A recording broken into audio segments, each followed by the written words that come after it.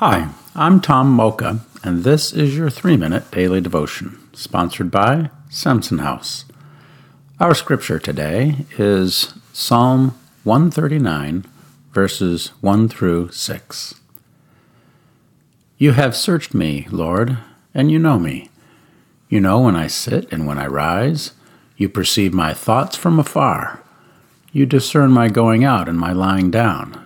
You are familiar with all my ways.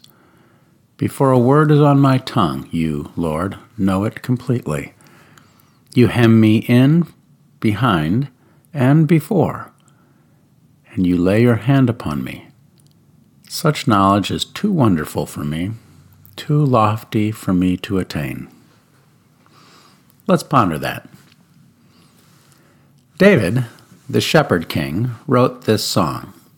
Here in Nashville, it's interesting to recognize David was a songwriter. He was a creative whose mind and heart easily worked in unison.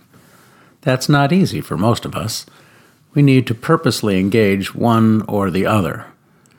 He wasn't the typical reclusive poet, though. He was a natural-born leader, warrior, musician, outdoorsman, romantic, diplomat, and loyal friend. And, of course, David was famously a liar, an adulterer, and a murderer. And incredibly, over all these many strengths and weaknesses, David was a man who pursued the heart of God. See Acts 13:22.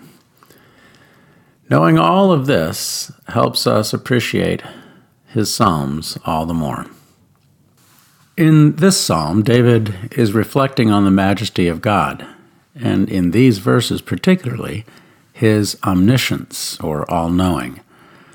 For him to say God has searched him and known him says a lot concerning what we already have said about David. It's a good reminder for us as well. God knows us. He knows our every activity, our every thought, even our feelings. He knows us inside out and still loves us.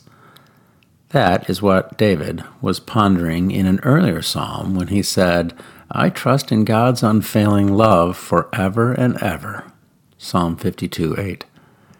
In spite of our weaknesses and shortcomings, God continues to love us. We don't have to earn that love. It is given freely by His grace, His unmerited favor. In fact, knowing what He knows about us and knowing He continues to love us ought to give us reason to take a deep breath and relax. We are lovable just the way we are. God is on our side, and nothing we do or think or feel will change that. How can we pray about that? Well, how about this? Thank you, Lord, for loving me just the way I am. Amen. Thanks for listening, and have a great day.